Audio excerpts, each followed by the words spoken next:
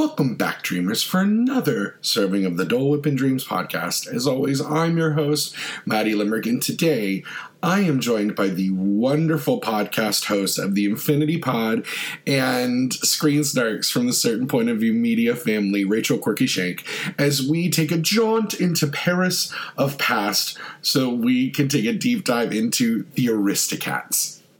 It all begins in 1962, when the Aristocats began as an original script for a two-part live-action episode of Walt Disney's Wonderful World of Color. That's right, the Aristocats were originally going to be live-action. Think of the vein of the super sad, old-school The Incredible Journey. It would go through 2 years of rewrites, and ultimately Walt would suggest that the project be moved forward as a feature animated film, and this would be the last film to be approved by Walt Disney himself. And while he would not work on the film, Walt did appoint Ken Anderson to take point on the film and kind of run it.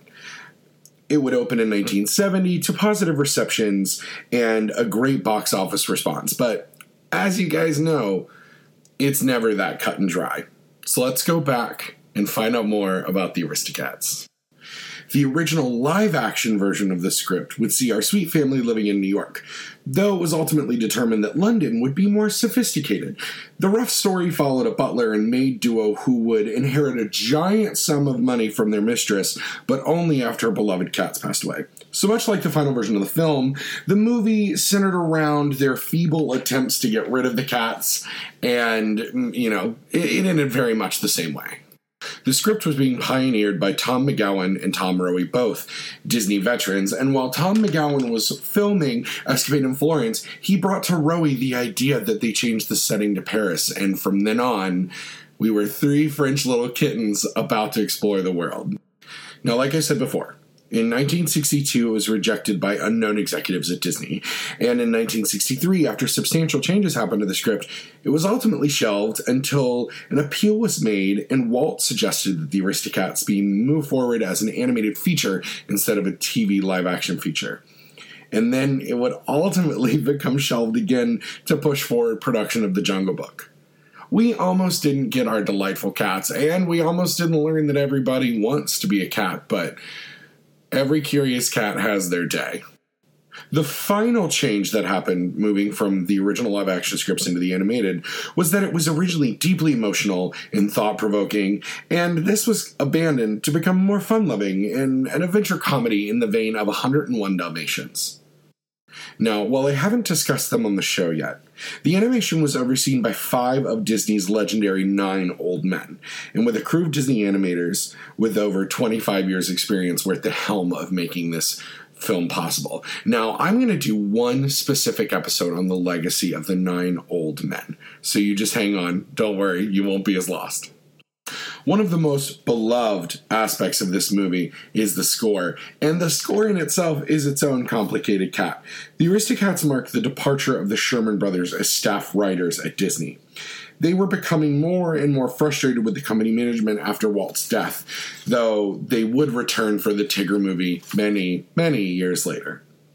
They ultimately wrote 7 to 8 songs, though only about 3 were used, including cut songs for The Mistress, Marie, and a song entitled Les Jazz Hot that would eventually be replaced by Everybody Wants to Be a Cat. Yeah, and that is a very different Jazz Hot than the one that's in Victor Victoria. The score was then ultimately rounded out with songs by Floyd Huddleston, Al Rinker, and Terry Gillison. Oddly enough, the Aristocats marks the beginning of the Disney Dark Age, an almost 20-year period that would end with The Little Mermaid. Now, if you're joining us partway through the podcast history, you should jump back, listen to our Little Mermaid episode and our Great Mouse Detective episodes to learn more about the Disney Dark Ages. Now, why we can say it was part of the Dark Ages, it was Disney's 20th animated feature film, and it was budgeted at $4 million, but at the box office made $191 million, which in today's money would be $1.265 billion. That's right. A movie about a couple fun-loving cats today would have made $1.265 billion. Take that, Secret Life of Pets. Now, 1987 saw a theatrical re-release, where many critics reviewed it and they compared it to TV animations and TV animated movies of the time, like Rainbow Bright, Transformers, and the Care Bear movies. And while they didn't love the plot of the Aristocats, they still thought it chalked up better and showed the history that 80s animation was destroying. Now, while I have to disagree because I have a particular penchant for those films, they're two very different things, and you can't, in my opinion, really, compare them. It has continued to be reviewed over time, and while the charm of our little feline family has never wavered, critics have found it to be less than charming over time. But honestly, what do they know? Most of them are curmudgeons. Now, in 2005, listen to this. A follow-up film from Disney Toon Studios was planned along with sequels to Chicken Little and Meet the Robinsons. Yeah, you heard that right. We were going to get an Aristocats 2 along with Return of Chicken Little and Meet the Robinsons again. Originally planned as a 2D animation, and a push towards CG animation changed this plan, and John Lasseter ended up being named the chief officer of Disney, and he canceled the project, which might not have been the worst idea. Now, this story was meant to follow a teen Marie, a little bit older Marie, who was becoming smitten with another cat aboard a luxury liner as the mistress and the family, with Thomas O'Malley, were traveling across the Atlantic. However, she and the family quickly must take on an international jewel thief on the open seas. Now, while that sounds kind of exciting, I'm not sure 2005 nor 2020 are the times to revisit the Aristocats. Take a sip of your creme a la Edgar, and we'll be right back after this break. Welcome back, Dreamers. Today, I have an absolutely amazing guest. She's a podcast host from the Certain Point of View Media family and the Infinity Cast. Please join me in welcoming the incredible Rachel Corky Shank. Rachel, welcome to the show. Hello. Thank you for having me. I'm stoked to be here. I am so happy that you're here with us. So, for the dreamers at home who have no idea how I get some of our guests, I am a devoted listener to the Screen Start podcast, which Rachel hosts. Oh, boy. And I kind of bombarded Rachel on Twitter with the help of our friends Matt Storm and Case Aiken, who have already been guests on the show. And Darling Angels. And Rachel has agreed to be with me today. So, Rachel, why don't you just tell the audience a little bit about yourself and kind of what role Disney has played in your upbringing and your love of pop culture and those kinds of things. Oh, boy. Wow. Way to just really open a can of worms on me. Not the Disney Channel original movie Can of Worms. No. Nope. Different can of worms. Well, I mean, as a kid, like, I always wanted to be a performer, and one of the first songs that I learned by heart that wasn't like the ABCs or like Row, Row, Row Your Boat was Part of Your World from The Little Mermaid. And it's always been connected to me as like a musical theater performer, like especially the Disney Renaissance, where it was like Alan Menken was taking the reins and just making these animated stage musicals, So, I mean, I just like grew up on all this stuff. And of course, like my mom had VHS copies of everything from like the animal version of Robin Hood to the Aristocats on VHS. So I just consumed those in my VCR as a kid and just have always loved musicals in whatever iteration. So I don't know. It's just like my love of music and my love of high fantasy and storytelling. I think Disney just like crushes it across the board, especially for like little kids, Yeah. Like it's always so touchable. Like I had no idea the shows that I was watching on VHS were from the 40s, the 50s, the 60s, whatever. They're timeless. They're classic. They are. Well, and especially when we're talking about the time when the Aristocats came out, which, everyone should know we're at this point that we're talking about the Aristocats today.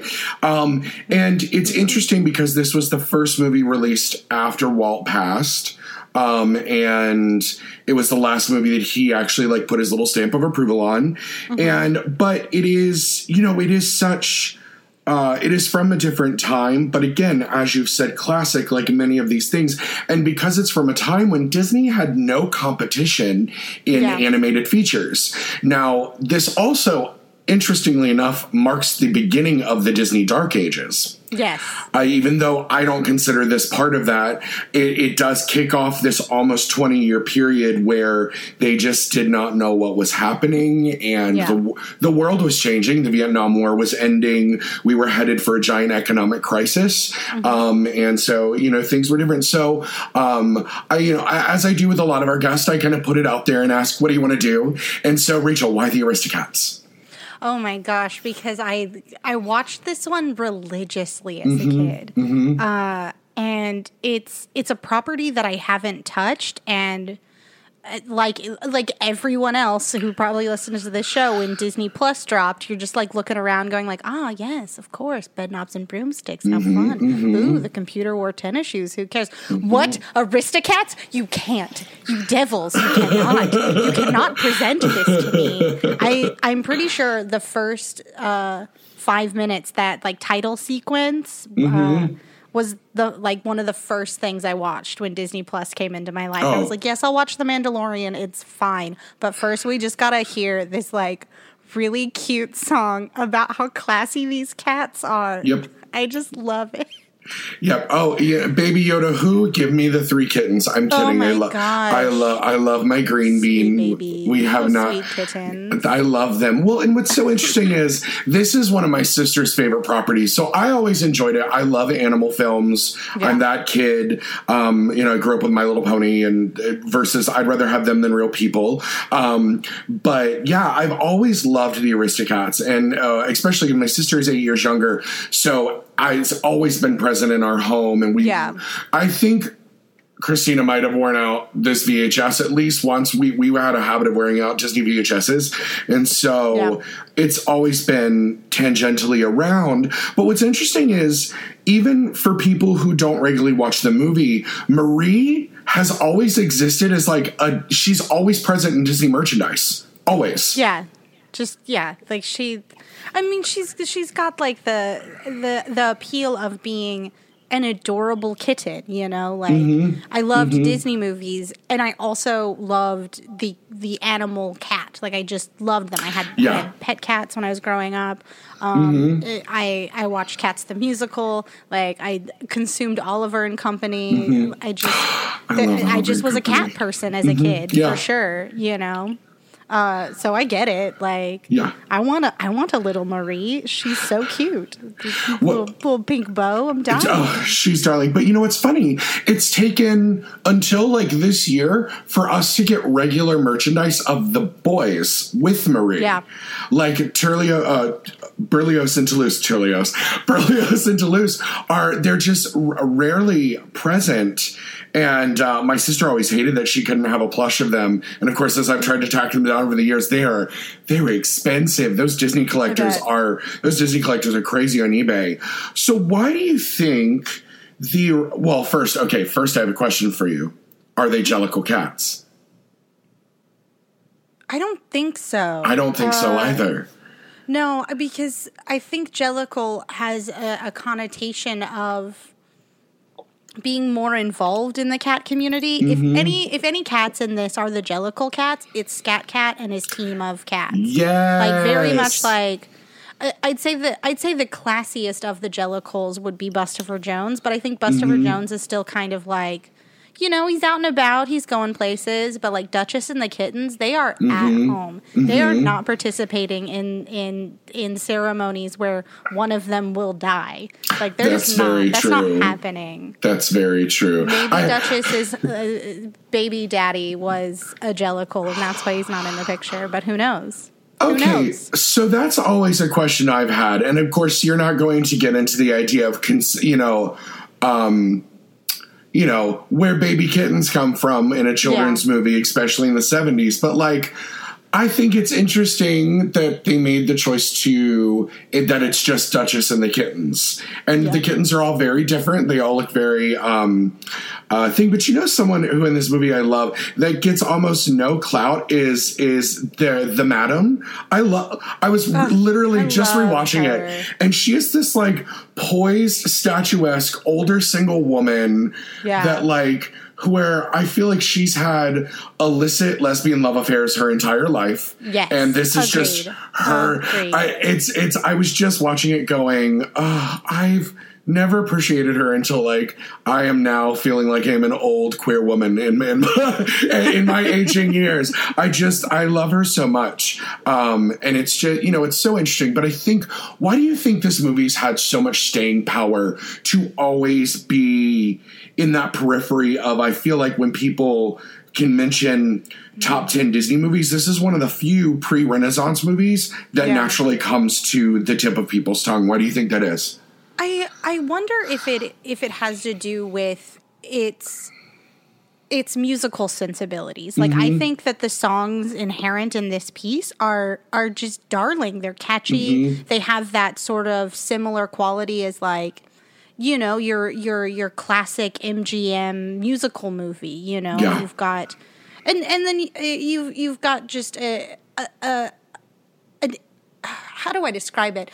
Like a storyline that's not so like magical crazy, like it's just the actions of like one guy, kidnapping some cats. Like, I think it has that similar quality that the Robin Hood does, where it's just like, this is very fun and it's very accessible and it's not doing anything that's too like high fantasy. So I think when it comes to Disney movies, if you're looking for something grounded in realism, you've got Aristocats, you've got Robin Hood, you've got Oliver and Company, or what was the one I just thought of? 101 Dalmatians.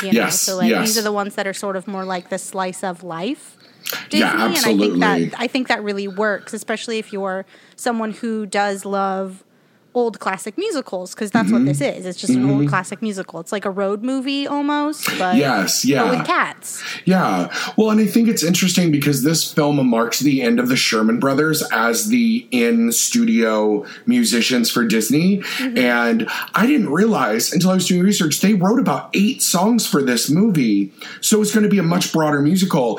And they cut all but 3. So it's like the opening song, Scales and Arpeggios, and one other song they wrote, and everything else were these other people they brought in. They wrote this like Victor Victoria style jazz hot number instead of Everybody Wants to Be a Cat. And so, but it really transitioned Disney into what would happen. This movie set up everything of how they were going to succeed or not succeed post Walt. It was pulling everybody away. And while this film was overseen by 5 of the 9 old guys, which I'm going to get to in an upcoming bonus episode about the 9 old men, because we haven't covered them yet. I think this is like the second oldest movie we've done so far, which I love. But along the way, it almost stopped happening. And so, I don't know if you know, this started life as a 2-part live-action television show for Walt Disney World of Color. I did not know that either. And so it's so interesting looking at this story and thinking about it have been in the original, like, The Incredible Journey, Homeward Bound kind of thing of actual animals playing these roles with, like, live-action people. And that's so weird to me. And it almost makes sense of why they said the script never worked. Yeah. And so, like, for me, I think that's obvious. And then Walt, in his wisdom, went, you know what? What if we make an animated feature instead? But then, of course, they were like, so it's going to get bookshelved because of Jungle Book. So, but I think just thinking about this, even outside of the realm that we're living in of contemporary reboots, of live action reboots, which I'll get to a point at the very end about, but that this, I feel like if this had been a live action story, it would not stay in the kind of lexicon of Disney pop culture that it does. I just don't see, because the animated sensibility of that you could still, like, something I love today watching was you could still see pencil strokes between different, and there are just so many great cameos in this too. A lot of times in these animal movies, for me, it's the secondary cast. So you've got our English geese, who I'm obsessed with. I love Uncle Waldo so much. He's Uncle Waldo is just like, I would kill to just see a movie with Uncle Waldo. Oh, just like absolutely. give me that Uncle Waldo good content. I'm not even mad. Absolutely. Well, and he's so, that's back when we could make jokes about alcoholism in the European and it was funny. Yeah. It's very much a callback to like what in I Love to Laugh in Mary Poppins, of these things, of just these moments that were just, and some of the humor as an adult I did not get as a child, like the idea that it was like, oh, he was going to get cooked, oh, he drank all the white wine, I get it now, and it's those beautiful moments, because this is also from a time where they were making the movie for kids and not thinking about the parents had to bring their kids to the movie. So the parents still had to sit through it as well. But I think, it's, I just enjoyed that kind of 75 minutes of watching this movie so much. And I think it's something that also works is sometimes you don't need a super complex story to make a film work. Yeah. And, just give your character something to work for. Mm-hmm. Have them work for it. Like Duchess and the Kittens, they just want to get home. Like it's a simple enough feeling that you can empathize with it. Like these little babies just want to be in their house where they're safe, but now they're in the rain, and that's very sad. And aren't they so cute when they're sad? Yeah, especially Three Little Kittens. They're just so, and you've got Miss Gabor voicing Duchess with, and it was still a kind of a who's who of actors at the time when we didn't just have voice actors. So many, actors were doing, they would come in to do the animated feature specifically for Disney because it was Disney, and it still had the connotations that it did in Walt's lifetime. And so there's just so much to like about this movie.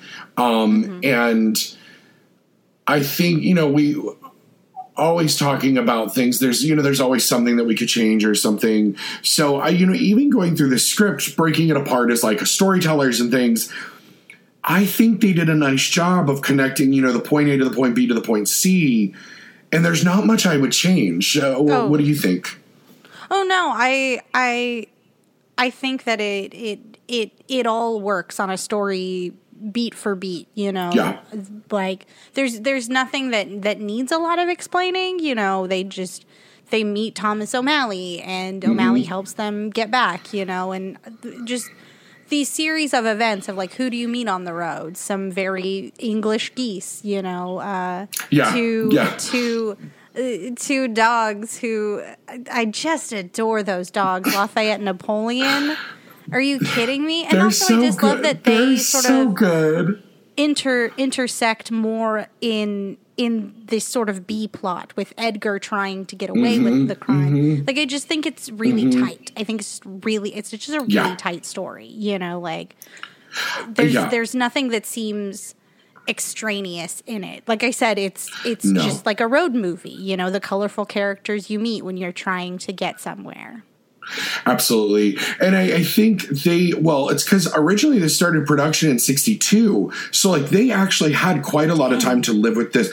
Yeah. Well, I mean, and when you're doing 2 years of development for TV and then it gets bookshelved and then they go, okay, let's bring it back and let's work it out. And you're working with, because if you look at that team of writers, like we think a Beyonce song has a lot of writers. This movie had 6 or 7 writers and 6 or 7 animated heads and 6 or 7 developers. And so, which is odd on a movie this simplistic, but I think because originally it was going to take place in New York and then it was in London. And then they were like, no, London and 101 Dalmatians, they're too connected. Let's put it in France. Yeah. We haven't had anything in Paris.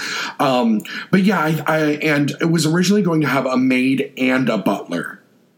Who were going to try and get rid of them. And I think as I'm looking at this from like a writing standpoint, having one streamlined character worked much easier than having 2 humans who could be fueled by different reasons for their greed.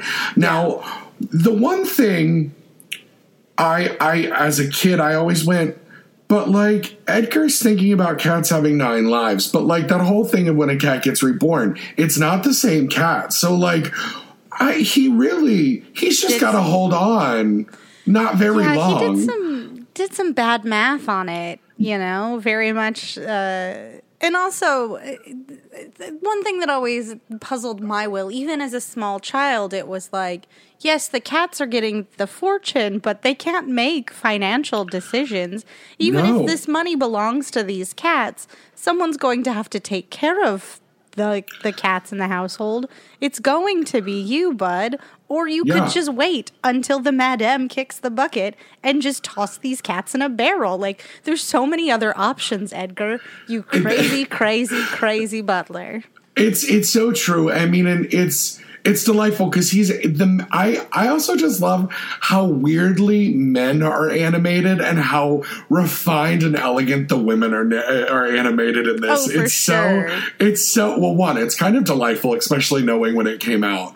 But it's so funny because he's got that. They're like, we're gonna make him look unusual and extreme so that he's the bad guy. Yeah. And so, but yeah, that's the one little thing. I always take a little bit of a game from our friend Case's show, Another Pass, where I go, okay, what's one thing I would change? And I always try to find one thing. And so I think maybe it would be Edgar, but also it's a kid's movie at the end of the day. And so he's being irrational in a way that humans, we are irrational. Because there's always that joke of what do rich people do because they're so disconnected from the world. They leave their millions of dollars to their pets. So, who are we to say? I like pets way more than I like humans, so honestly, I probably do. Who was it? I used to go past the building. I think it's the MetLife building. The lady who had a big stake in that did end up giving her fortune to her dog. Yes. It is a story that for sure happened. So, I mean, I get it, your pets can be your family and you love them and you're just like, no, it goes to my cats. Yeah. There you go. It's one of those little things. And then I just I let it go because then we wouldn't have any movie without Edgar being Edgar and joking. I know for a short time, one of the years at one of the Disney festivals down here at Epcot, they were going to offer Creme a la Edgar at one of the booths. And I was like, that might be a really bad idea. Please just call it what it is. A Mickey Finn. Just get through it. Yeah. Epcot's all about booze. I mean, that's really what Epcot's about. So it's fine. But it's one of those, every time I think about it, I just smile. And it's just so nice. Well, and it's funny because yesterday I was at Walt Disney World and they have a whole Dooney and Burke line of Aristocats things now. And it's very cute. It's very expensive. So if you want a very expensive tote bag, and they had a lovely French cut dress with all the cats on the bottom. And I was like, this is just so nice. I like this so much. But, it is nice because it ultimately was, it wasn't a critical... Well, I guess it was a critical success. When it first was released, critics loved it for it being a Disney movie, but they chalked it up to being a kid's movie. But what I think is interesting, it was re-released in 1987 in theaters before a home video release. And all the critics at the time, it was released the same year as Care Bears 2, Rainbow Bright, and Transformers the movie. And so they reviewed it on against those 3 movies. And they were like, well, it's nice to see that this holds up because we hate this new bullshit. And even one said, despite Leonard Nimoy's best try at a Shakespearean performance in Transformers. And I was like, y'all so rude. But because I have such fond memories of those movies as a kid. But honestly, don't revisit them. I revisited the first My Little Pony movie and it sucks. It's so bad. Cloris Leachman cannot save that one. No, and you know what's so funny? So if you all have, especially any nostalgia 80s babies out there, go over to our friend Case's show, Another Pass on Certain Point of View Family, and listen to the episode that Rachel's on about the My Little Pony movie. Listen to me be so mad. Just I will say I revisit that movie about once every year. I just eat an edible and watch the movie. Holy and sauce. so I was yelling at you all a little bit, but like then I was like, you know what? Nothing they said was incorrect. Yeah. like everything they said was correct. And so, you know, it is interesting to think of like, you know, this idea of why Disney is this monolith and why they have the staying power. I guess it's that simple story still sells, and this idea of any sort of dream, and you know, because there's no giant like fable to take away from the Aristocats. There's nothing, you know. Yeah, it's everybody's delightful. They have a delightful time. A little kind of bad thing happens. Yeah. Everybody's alive, and they make it home okay. And then they you know, the madam adopts all the cats.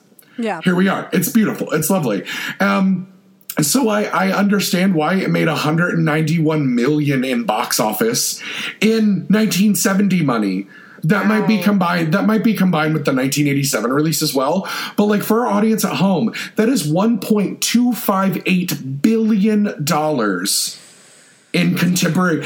It is in the top 5 of, well, it may be the top 10 animated releases of all time, which I think is so interesting because, you know, shocking. It's exactly like it does well, but a lot of the other movies we've looked at, including like Great Mouse Detective and all of these others, they do well, and everybody goes, they made $40 million, which was a really nice, you know, because it only I think cost $4 million to make this movie, like at the end of the day, and so it's one of those that goes. That combined, I go, well, that means so many people saw this movie, and I believe it was one of. Not one of the first, but it had a wide release in multiple languages, including French, which makes sense. There's something else. Why is Marie British? Duchess is like kind of British, and then the boys are like starkly American. I ask no questions. I have no. We shouldn't. It's like, why are the dogs Southern? I don't know, but I love it. Yeah, it's wonderful. I love it. Also, I did end up watching a little bit of the Robin Hood. It's on my brain. I think it's 1973. It is Robin Hood, and I just couldn't get it out of my head that Napoleon was also the sheriff of Nottingham, and I was just like, I can't. Yeah. What are we doing? And the geese are Madame Cluck and Maid Marian. Oh, dang! And for anyone out there that's seen The Odd Couple, the movie and the TV show, they were both of the girlfriends as well. Oh. So like they were a pop cult. They were like such a pop culture duo. Yeah. Though for one of them, I believe the woman that would voice Maid Marian, these were her last 2 like things she did. She didn't die. These were just like the last 2 things she did media wise for film. But yeah, I guess we just shouldn't talk about the thing. Now I think as much as I love this movie, we're at a point, and there was a heavy discussion this past year of what it would mean for some now questionable content to make it to Disney Plus, and they were just going to get rid of it, and I'm glad they did not. But arguably the most iconic moment in this movie is everybody wants to be a cat. Yes. It's probably one of the most remembered things. But there's a very old Disney thing in here, which is and like a very old school, like Hollywood. Yeah. Ugh. How do we unpack? Well, especially because I always go straight to the Siamese cat playing piano, but it's also you've got the Russian cat on cello, you've got the Italian cat on ukulele, you've got the like weird British or American hippie cat. Oh, Squeezebox, yes. And it's these kind of stereotype roles that, again, were so prevalent in film at this time. Also, probably voiced by white men. All white men. I did look it up. Now, one of them, he was one of those white guys that was kind of tan, so he had a whole career of playing not white roles, which again, that's a whole lot of shit to unpack. Yep. But like, that's what we've been doing on the show, because like, as much as we love it, I want to unpack things. Oh, yeah, I'm about to record the Robin Hood episode on Tuesday with our friend Pat Edwards. Oh, so I'm so excited. And these will come out movie very much. They'll come out together because they're right next to each other. Perfect. So that'll be good. But I mean, listen, if Robin Hood's going to borrow animation cells from the Aristocats, we might as well borrow motifs from Robin Hood over here on the Aristocats episode. It's so true. Here we are. But let's talk about this. So, Lady in the Tramp had already come out, I believe, and so We Are Siamese, which is appalling now, and they fixed it in the live action version. I believe Janelle Monáe did it, but I have not seen it yet, so I can't. But how do we kind of have this conversation now about, yes, it was a different time, but it doesn't mean that it was different. It doesn't mean that it was wrong because it was a different time. It doesn't mean that it wasn't wrong just because it was earlier before people were saying it.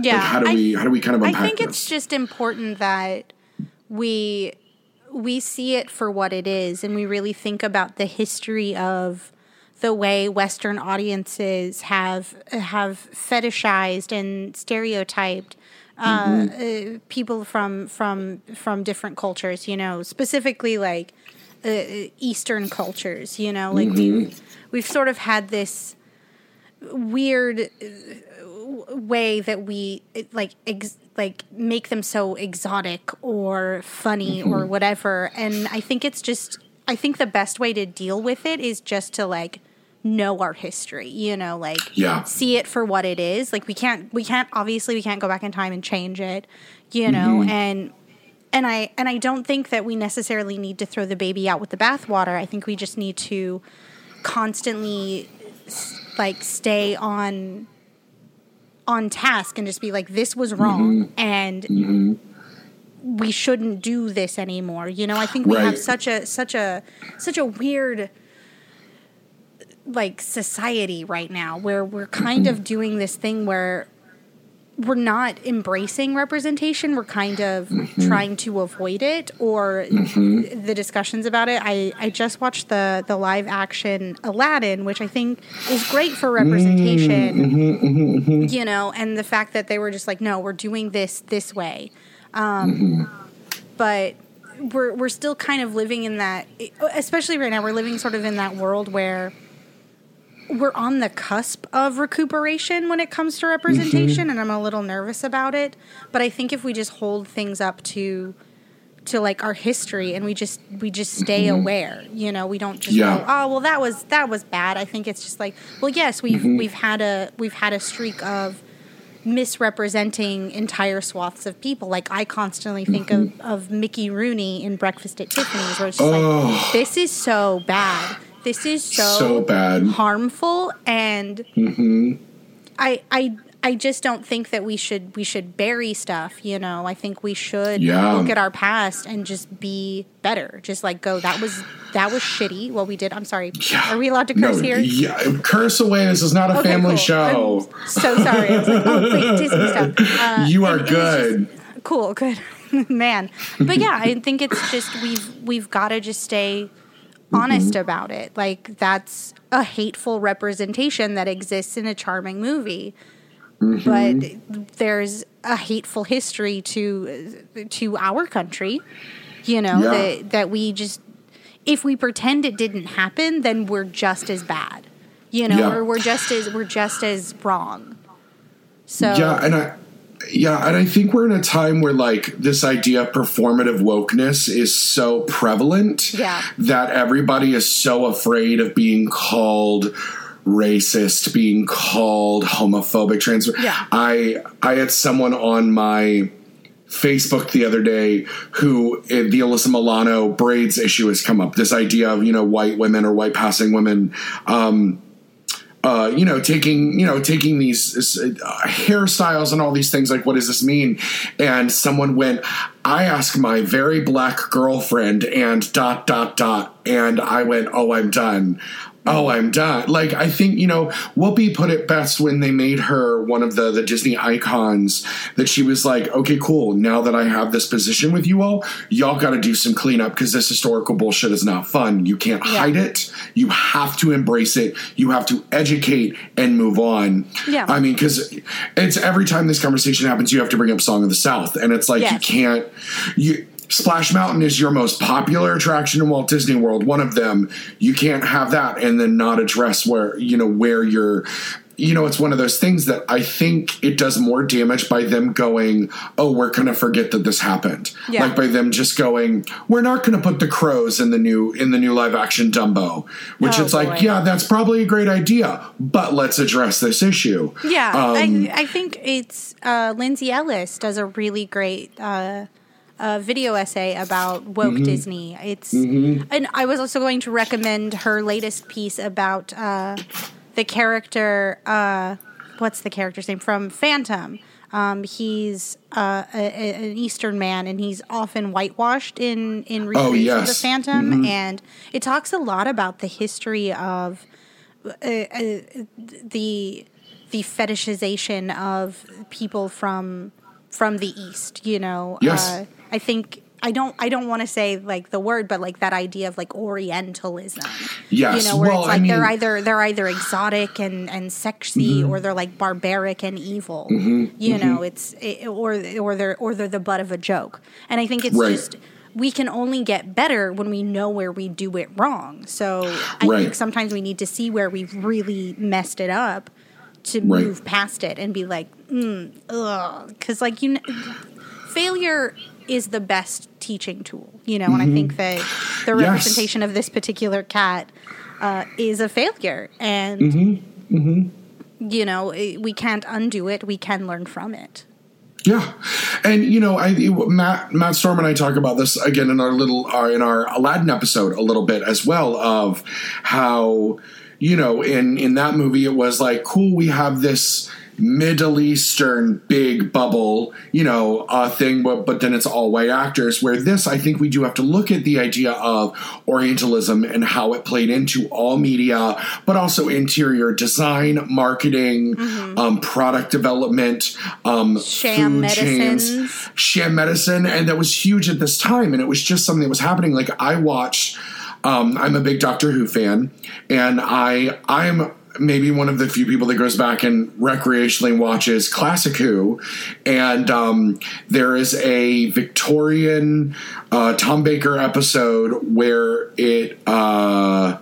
there is a it's like a magic show. It's like American vaudeville, but it's like all this Asian mysticism and acts, and all of the Asian actors have the terrible prosthetic, and it's it's the BBC in the 70s, and so you see the line, and it's like mustard yellow grease paint on their face, and it's one of those other things at this time where I go, nobody thought this was wrong. Yeah.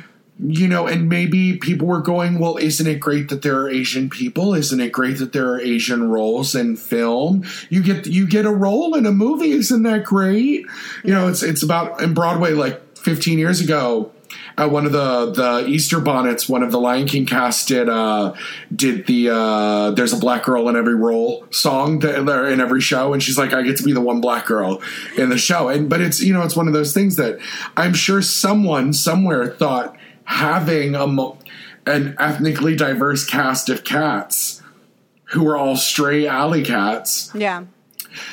They thought that was a great idea. Yeah. And I'm sure they're not all French, so there you go. Right. Multiculturalism right here in our Aristocats. And this was just before, what was it called? Affirmative action was passed. And so, which led to a lot of ignorantly negative connotations with race and place in America. Yeah. And so I think it's, like you have to address it because it's there and it's so interesting. And even as a kid, he was my favorite in that scene because he was so kooky. Yeah. But like as an adult, that little like couplet is so catchy. Like, well, and it's like, oh, we have an Asian character. It's got to go da da da da da da da da because you can't have it otherwise. Yeah. And this would go through kung fu movies of the 70s, 80s, the 90s comedy kung fu movies, and even a little bit if we look at Mulan, and even the breaking down of how that was huge strides. And we're on the cusp of the Mulan live action being released, which is doing even more strides. But it's one of those things that there's still always going to be well, we did it, but let's do it better next time. Yeah. And I think that's just kind of where it is. And I think it's about parents having conversations with their children. Professors in college classes having conversations with their students about representation, whether it's in writing or film or theater, or this is a conversation we're having massively at the University of Florida right now in the theater department. It is a huge university-wide issue that we're having. But as we talk about live action remakes, it was announced a month or two ago that we're getting a live action Aristocats for Disney Plus. How does this make you feel? Well, of the live action reimaginings, and I'm saying live action with many, many quotation marks because these are not live action; they are mostly CG with real actors in places. It's the just different animation. Yes. It seems to me that they often remove the soul of the piece. And kind of just go, hey, remember when you liked when the genie did the thing that he did? He's doing it now, but now he's Will Smith, so haha. And I think it's just, if you're going to make something, again, you should strive to make it better. But I think what the live action thing is, they're just making them new. Like it's just it's new now. It's the new version of it. And I don't think any of the ones that I've seen so far, maybe Cinderella being exception, because I thought the Cinderella was pretty nice. It was very nice. It was very well done. But the rest of them, like Beauty and the Beast, Aladdin, I refuse to touch The Lion King. Just looking at it on a level of animation alone just hurts my soul. It just feels like kind of this. And I hate being cynical about it, but like a cash grab on the branding of this thing. Oh, 1,000%. And like I never want to paint ill intent on our capitalist masters, but here I go. It just feels like they just want to cash in on everybody's nostalgia buttons. Like we're like so into nostalgia right now. We're just like, oh, let's relive some stuff. But I think it's just better to relive what's there versus spending $1 billion to make something that's a lesser version of a good thing. Yeah, like it's a really simple lesson to just maybe don't do a worse job at a thing that's very good, because everyone's going to be like, well, why didn't I just enjoy the thing that's very good? Why didn't I just watch the animated Aladdin that's already there? Because I know that's got charm and soul and a transcendent Robin Williams performance as the genie, But instead, you give me Will Smith and you suck all the charisma out of Will Smith. Somehow. Exactly. And how do you do that? Well, it's Guy Ritchie doing a Disney movie. How dare you? I'll never stop being mad about the Aladdin remake. It's so bad. Where you haven't touched Lion King, I can't touch the Aladdin. Now that we have Disney Plus, I watched the Lion King the other day and I have a lot of feelings. But all of which I think can be summed up with Lindsay Ellis's video, Woke Disney. Yeah. Go check her out. She is brilliant. Because it's that thing that she brings up that they feel the need to put contextual I'm going to keep saying wokeness because that is where we are right now, especially with that the beauty. Because, like, on face value, I liked the Beauty and the Beast, with the exception of Emma Watson having the charisma of a wet sponge in that movie. Yeah. Sweet girl. I'm sorry, that was really disrespectful of me. Really wonderful woman who was doing brilliant things. And she was a very sweet Belle, but she just wasn't right for it. And I get why they did casting her, because she's Hermione and Belle. They're so similar. Yeah. Oh, this one loves books. Oh, Belle loves books, but... Exactly. You know, they can only take you so far. And they're like, look how beautiful she is in such a homely, realistic way. But, you know, then you get in the castle and you're like, Audra McDonald's there. I can't be mad at anything when Audra McDonald, Stanley Tucci are singing in items, I guess. Beautiful. But, you know, it's that thing. I worry. And, you know what? Cinderella didn't put anything onto the story other than telling the Cinderella story, and then oddly having Cate Blanchett in Dior-style costumes, which looked amazing. So good. Like, that's a beautiful film to look at. And that one's non-musical. So good. Correct? Non-musical. And I think it worked well being not a musical. Yeah, and it just seems that Disney keeps doing this thing where they have musical versions of these animated features, but they don't utilize them. Like, it boggles my mind that we have this Aladdin currently playing on Broadway. Like, it is actually happening as I speak. And they didn't take any of those elements. You know, like, well, especially because when you're talking about Aladdin, that Aladdin musical is that it's the version that Howard Ashman wanted to have while he was literally dying of AIDS, and Jeffrey Katzenberg was like, fuck you, queer. We're doing a different movie, and was like, you guys can't touch anything he wants. And, like, that idea that, like, I will forever scream about it, that, like, when you think about the legacy of the people who were dying at that time and the significance of Howard Ashman writing a song like Proud of Your Boy. Yeah. And putting it in a film and then having it cut and cutting Aladdin's mom, you know, they fixed all those things in the musical, and not that they're bad in the movie. Because, like, oddly enough, the movies all end up really great. But, like, the musical then tells a different version of the story. Yeah. Beauty and the Beast I would have rather them have just found why do we have to have stars in every single role? Disney used to be about feature. Disney made us... Well, money, Disney... baby. The thing is, Disney used to make so much money making stars out of people. Like, Annette Funicello would have been no one without Disney, because she wasn't particularly talented, but God, was she charming. And so, you know, Mickey Mouse Club, Into the Beach movies, like, she and Frankie Avalon were just huge because of that. And, you know, it's always been...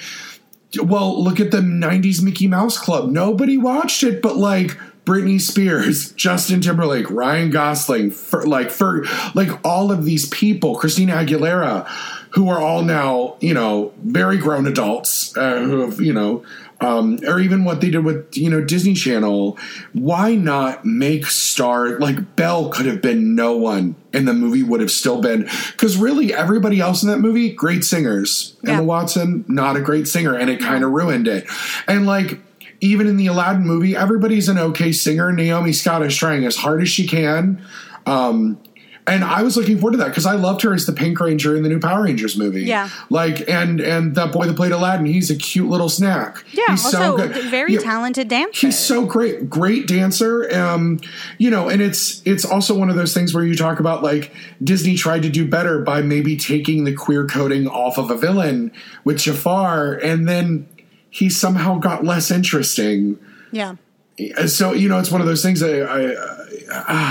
as we do this with these movies, because, like, to me also, I go, you know what, maybe the Aristocats would actually be a really fun live action movie, especially on the scope of Disney Plus. They might not try to pump it full of joie de vivre, if you will, since it's a French movie. They won't try to make it a blockbuster. They'll do what they did with Lady and the Tramp, which is just kind of tell the story and use cute animals. But, you know, I also go, I have so many friends who are writers in between New York and LA and all over. And I was like, Disney, why don't you go get like a really interesting new script and make that, because people are they're not going to unsubscribe to Disney Plus. Yeah. So at that point, it's not like you're even making box office off of it. We know you're making like 25 million a year off Disney Plus. So like, why not use that as an opportunity to continue things like Andy Mack that they had on the Disney Channel, which was a really dynamic, interesting show where they were literally breaking down boundaries and things. And so I go as much as I go, actually, I think Aristocats would be a really cute. I also go, let's tell a different story. Now, interestingly enough, did you know there was going to be an Aristocats sequel? What? In 2005, to be released alongside of sequels of Chicken Little and the Meet the Robinsons. You can't, Disney, and I'm glad you didn't. And they were like, it's going to be 2D, and then they were like, or maybe it's going to be computer animated, because it was Disney Toon Studios. So it was that studio that like made a bunch of the movies at the time of that era. Yeah. But I was also like, maybe they should have, because like Home on the Range is one of the best liked movies from that time, and I haven't even seen that movie. So like that post-Renaissance time is a beefy time to get through. But yeah, it was going to center around the kittens a little bit older, and it was going to have Marie meeting a rambunctious kitten on a brilliant ocean liner in 1916, and falling very smitten in love with this kitten. Not the Titanic. Okay, I was because that's 1914. That's 1914. That's 1914. Yeah, it's a pleasure vessel. A pleasure vessel. And then the family gets wrapped up in an international jewel heist. Oh, and they need to save the day on a ship. And I was reading that. Okay, that's the kind of sequel I could get into. Me too. But then John Lasseter apparently became chief commander of arms and said, "Fuck off, we're not doing an Aristocats sequel." Which now that we know, well, but that was also the time that he's like, or we could be producing more Miyazaki movies, and I was like, produce more Miyazaki movies. Yeah, give me that good Miyazaki. Thank you. Y'all fucked up letting that go, but whatever. Okay. Yeah. Well, I mean. Hey, we got it streaming now, I guess. Well, on HBO. I don't want to pay for HBO as well. Oh, no, they're on Amazon Prime for rental. Well, I mean, I also own most of them. Yeah, but, it's so silly to just be like, well, now that these are available digitally, I want physical copies of them now, I guess. Just give me the DVD Spirited Away. What am I even doing? Well, and it's hard because I'm like, I don't particularly want the DVD of Pocoroso, but like part of me is like, you need to have the whole collection, you obsessive compulsive weirdo. It's like, it's fine. But yeah, so I think it's all these things together. I can't imagine them leaving the script alone. I also am not sure I'd want them. I also feel like they would put it in like contemporary Paris, which I'm not sure I would like. And I'm sure they would put a kid in it as well. Like they would give the Madame a grandchild or something. Yeah. Because you need kids. I do just imagine that they would put the little CGI Marie in a little beret and a bow, and it would just be lots of plush sales that would be ugly, because those Lion King plush were ugly as hell, and those Funko were terrifying. So it's like part of me is like, do it, or I'm like, put more money into the Mandalorian, please. Yeah, just do the Mando. Listen, you've got a baby right there that's doing pretty well, you know. Or put that money to step up production time, because I've had that plush pre-ordered for months, and I am an impatient depressive who would love to come home and cuddle with my little green bean. Yeah. That's all I'm saying. My poor girls at the Build-A-Bear here in our mall are sick of me coming and going, y'all got a date yet? Y'all, because I'm waiting. But, Disney has always been so creative. Now, granted, they have made an entire brand of taking other people's work and repurposing it for their own. Oh, for sure, yeah. Like, and we can't deny that. It's hard to talk about Disney as this sort of creative force and not also touch on just how semi-evil they can be as a corporation. Like they have taken copyright and just like run it forever. Like, something that was invented before I was born will not become public domain until after I die, if we're lucky. You know, and just the weird, blatant, like, co-opting of things, or even just their, like, current record of general corporate acquisition. You know, I finished watching the Aristocats and was like, oh, Thumbelina's on Disney Plus. That's a Don Bluth Fox movie, and it's so bizarre to me to watch this, like, conglomerate behemoth borderline monopoly happen, all the while, like, going back to the well of The Little Mermaid, you know, and how much that movie means to me, like how that piece of art has influenced my life, but then to also pair with the just strategic business moves that Disney has made, or even the discussion to be had about the treatment of their park workers. You know, it's all just, like, super complicated, and I think it's and to sort of bring it back to a theme concerning the Chinese cat in Aristocats. I think we just got to be smart about it all. Like, I think we can emotionally connect with art that means stuff to us, but also still be really aware that maybe the machine that made this wasn't the most equitable or the most egalitarian. Right. I have, as of this week, I've just accepted a position at Walt Disney World for the summer to be employed. We love being booked and blessed, but, you know, it's one of those things I think I will still forever call into contention the practices of that Bob Iger is upset that he lost $12 million in pay this year and that he's going to be making $65 million as severance, but they've had 5 cast members in 3 years die sleeping in their car at Disneyland because they make minimum wage. And that is wrong, especially compared to that Florida is not the same. And while I've got friends in entertainment that work at Disney, Universal, SeaWorld, and Busch Gardens, and they're barely making ends meet. And they pay quite a bit down here in Florida, but it's because all of the landlords are going, cool, if Disney can do this, we're just going to start charging a huge amounts of money to, you know, operate. Or it's the same way. It's almost like the economic system we live under isn't working. I mean, who knew? Like, what? It's almost like the way our government runs is broken down and should have been revised more than 250 years ago. It's almost like we live in an oligarchy, almost. I mean, I'm not saying that outright. Like, it's almost like that. Okay. I mean, and it's okay, but like Lin-Manuel wrote about, like, the founding of the country, so, like, it must not be a bad thing, right? Like we can just, like, keep going. Wasn't George Washington, like, a super cool guy, like, all the time? He rapped. He rapped. He rapped and was, like, so cool. Yeah, Thomas Jefferson. He was a good dude.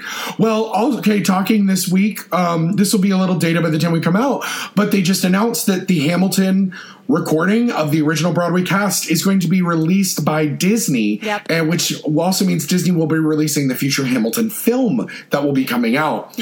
And Lin now has a really great relationship with Disney. He has starred in a film. He has written the music for a film. He has another movie coming up soon. But, like, shit, like, also talking about, because that means eventually when the rights of Hamilton are released, they'll be released under Disney Theatrics. And, like, you know, I was looking at Disney Theatrics the other day because you now lease from them. You no longer lease from MTI for the Disney shows. And so, like, Disney Theatrics is also, like, Shakespeare in Love, which is, like, so weird for me because they own Fox now. And it's so weird. We were talking about this in our graduate office the other day, and someone was like, I do not understand how you all can support this company who is literally taking over everything. And I was like, well, yes and no. But, like, the fact that they own the Fox things and are continue going to release under, like, 20th Century and Spotlight, because I thought it was just going to get absorbed in. And then it was released this past week that they were just dropping Fox from both of them. And I went, okay. Or that New Mutants is going to be set in the MCU. is like, I was like, well, I guess they know what they're going to do with the X-Men. Because, I mean, which I'm sure will come up on the Infinity cast at some point. At some point, for sure. Because y'all are about to jump into a whole new phase. Oh, for sure. You're about to have a ton of content. But also, I think it's important to recognize that while the discussion of supporting this machine isn't great, like, it's kind of impossible to avoid supporting problematic companies. That old adage, there's no ethical consumption under capitalism. Like, no matter where you go, like, everyone got up in arms about the Spider-Man Disney breakup for a hot second, and everyone's like, how dare Disney do this to Sony? And it's like, but also Sony is another mega $billion corporation. So we need to just recognize that, like, all of this is kind of a problem. So like, if you want to enjoy the art that is made through these less than amazing corporations, like, at least we have the art to cling to, you know. At least we know that, like, somewhere along the line, some creatives got together and, like, made a thing. So it's kind of hard to wash your hands of all of it, because then you literally have to wash your hands of all of it.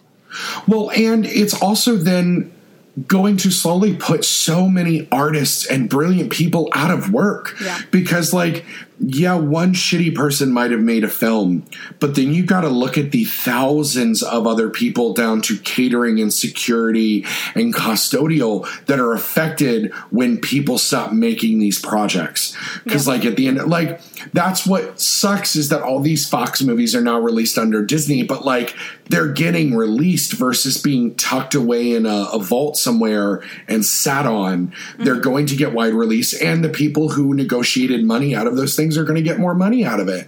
Well, like the Disney and Sony, you had our poor little drunk jelly bean Tom Holland stuck in the middle, calling Bob Iger, begging to keep his job. Like, you know, and it's hard to think, because I was like, that kid made millions of dollars to show up for 5 minutes in Civil War. I can't, you know, he'll be just fine. Yeah.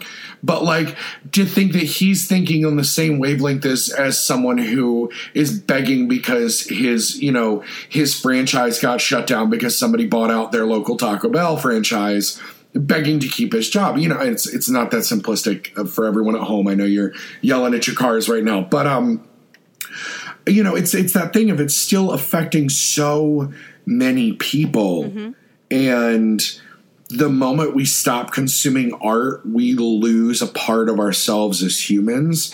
And it's like that Ryan Murphy thing at the end of the day of, I don't necessarily agree with Ryan Murphy in his politics and who he is as a person, but he's seeing his privilege to getting to produce whatever he wants to at FX, and him going, cool, no one will pick up this show written by a black queer playwright about the queer ballroom community, the non-white performers in New York. I'm going to force you all to produce this and let him run his own show and fund it.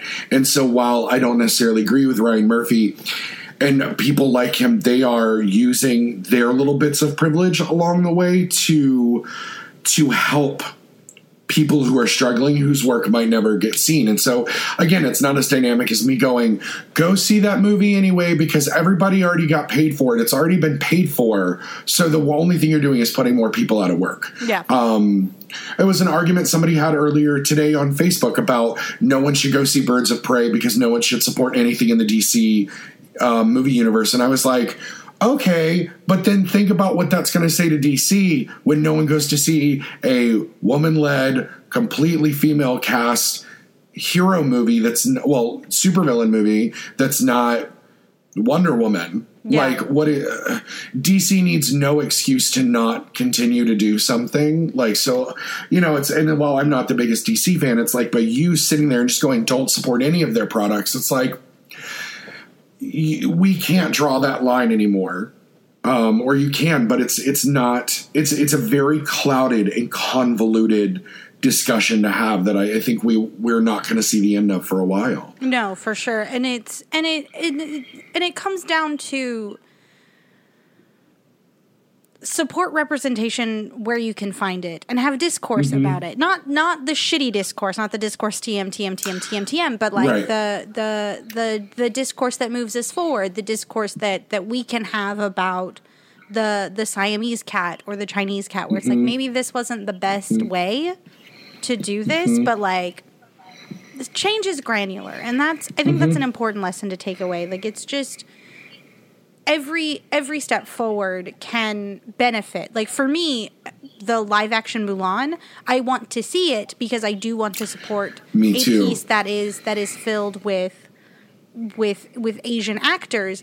But there's also a part of me that's like, I don't really want to support this film because of the politics of the lead actress. Like, I just don't really agree with what she's saying, but I also want to work really hard to show that these movies can be valuable and that these stories can be worth telling, because if we don't approach it with nuance, we're going to lose what momentum we have in terms of representation. Right.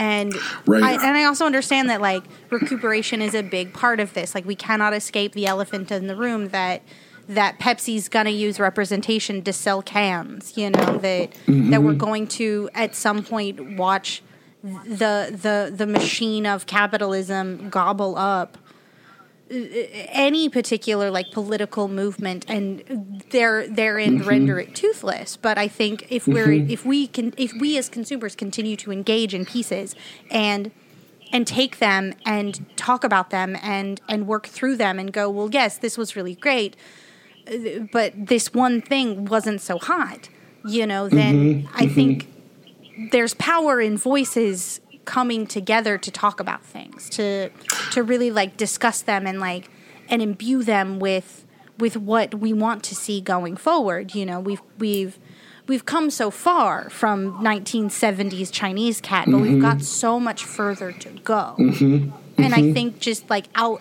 and out just giving up and being like, well, fuck the man, whatever, like, it's not going to get us anywhere.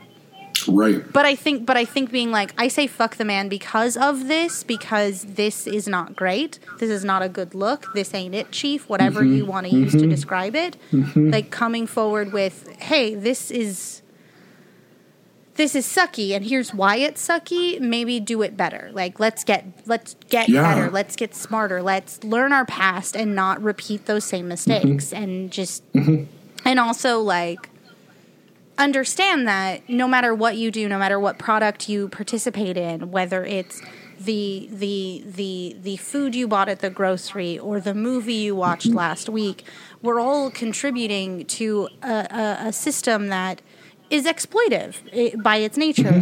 I can't help but think of The Good Place, where they've got the point system, where it's like, yes, buying a tomato 100 years ago net you 2 points, but buying a tomato in 2020 is going to net you negative 600 points because of the exploitation of the farmer on the plot of land, the exploitation of the delivery person, the exploitation of the people who made the pesticide, the use of the pesticide. You know, it's just, it's all connected in that weird way that being a futuristic society is. So I just think that there's better ways to go about it, to voice our opinions, but still be able to contribute in a society, because we live in a society. I didn't know we knew that. What? A society? What? Yeah. I thought we were living in some sort of Matrix-like Sims program. If only. I would love to not have a body, to be real. I would love to be non-corporeal and just be code. That would be great. Can I be a robot now? Thank you. That would be lovely. It would make any... But, it's funny. I always go, wouldn't it be nice to be a robot? Because then I wouldn't have to worry about disassociating in the middle of this conversation I'm having with 14 people. Oh, wait, but then I probably wouldn't be... Oh, okay, here we are. Yeah. And these are the things I'm thinking about while I disassociate. But yeah, no... Yeah, and I think we all need to continue to be able to have nuanced conversations with people who have different views from ourselves. Not saying that we have to respect people's different views because they are violent and negative and they are going to bring, bad things against other people. But it's just that we need to be able to listen and positively discuss our points of view. Yeah. And I think we're starting to lose that. But I get it because I'm so frustrated every day when I have, I have to think about how I have a conversation with a student because they come from, somewhere where they are fully supportive of the Trump administration and all these things. And it's not because they are bad people, but it's just because that is all they've known. Yeah. And so, it's one of those things I need to still be able to have a soft and delicate and polite conversation because we're we're all just human at the end of the day. And God, I wish we were talking animals like in a Disney film because God, it'd be easier. Maybe. I don't know. Maybe. Probably. I mean, it depends. Probably. Do you have a vengeful butler who just does not want you around anymore? Then you might have a problem. No, I mean, I would end up being like Turk the elephant from Tarzan, probably, or I don't know. Maybe we'll all get to Zootopia eventually. I don't know. Maybe where I'm just a gay jaguar police officer that keeps donuts in his neck. I don't know, but. Nice. Rachel, thank you so much for being on the show with me today. This has been absolutely wonderful. And I love that our conversation, starting about cute cats can still go elsewhere because I think we all need to continue to have these conversations. Yeah, just always stay cognizant of the world that you live in and always find ways to, I guess, meet yourself where you are. And meet others where they are. And the practice of patience is critical to moving forward. Like we can stomp our fists and get so mad at the crappy representation of characters in the past, but we could also continue discussing why that's a problem and just and go forward. Go forward. Just go Excelsior, guys. Excelsior. Yes. Take Stan's legacy. Go forward. Well, Rachel, is there anything you've got coming up that you'd like to pitch? Oh, of course. As mentioned before, I do have 2 podcasts. I don't know why I said it with weird emphasis. Podcasts. One is Screen Snark, which is a movie and television conversation / interview that I do with Matt Storm as part of the Certain Point of View podcast network. And I also do a weekly podcast with the incomparable Patrick H. Willems and the just mega talented Scott Thomas, where we dissect pop culture through the lens of the Marvel Cinematic Universe. It is called the Infinity Podcast. And mostly I get mad at capitalism over there, just full warning. The economic system that we live under does not jive with me, buds. And stay tuned on my Twitter, which is at I am Rachel Schenk. That's I am Rachel SCHENK, for upcoming announcements for a solo video series on YouTube. It's happening. The first piece that I'm going to do is a dissection of the G-Kids film Weathering with You. It's in its first draft. Oh, so good. I'm so excited. Look out for that probably middle March. Yes. So you heard it here first, dreamers. I'm trying not to talk about it too much, but it's happening. I'm making videos. God help me. So you gave us your Twitter. Where else can they find you online? On Instagram under the same handle at I am Rachel Schenk, and don't look me up on LinkedIn. It sucks. I hate LinkedIn. Don't do it. I have 2 LinkedIns, and one is trash, and the other one's a corporate sellout. So don't go there. I love my design mentor the other day said, "Who the fuck uses LinkedIn?" And I was like, I don't know. I'm being told by the memes of the world right now that someone uses LinkedIn. I don't have one because I don't get why. But well, thanks so much. Thank you I appreciated having you on the show. Of course. Have me over anytime. I love Disney forever. Oh, you will be back. You will be back. Yes.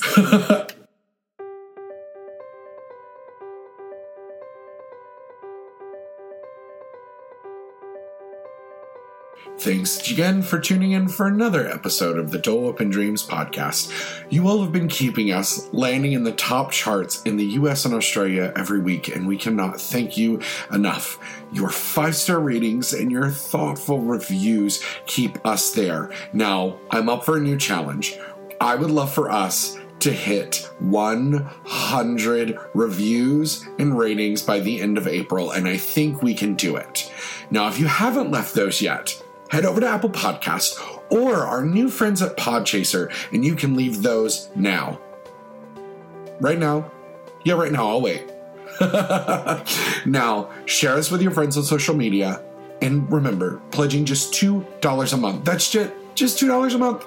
It's not even a Starbucks. It's maybe a cup of froyo. But it helps us keep the show going. And it helps me bring on more artists to help make the show the best as possible. Again, a huge shout out to our digital editor and our audio engineer, David White. You are absolutely amazing.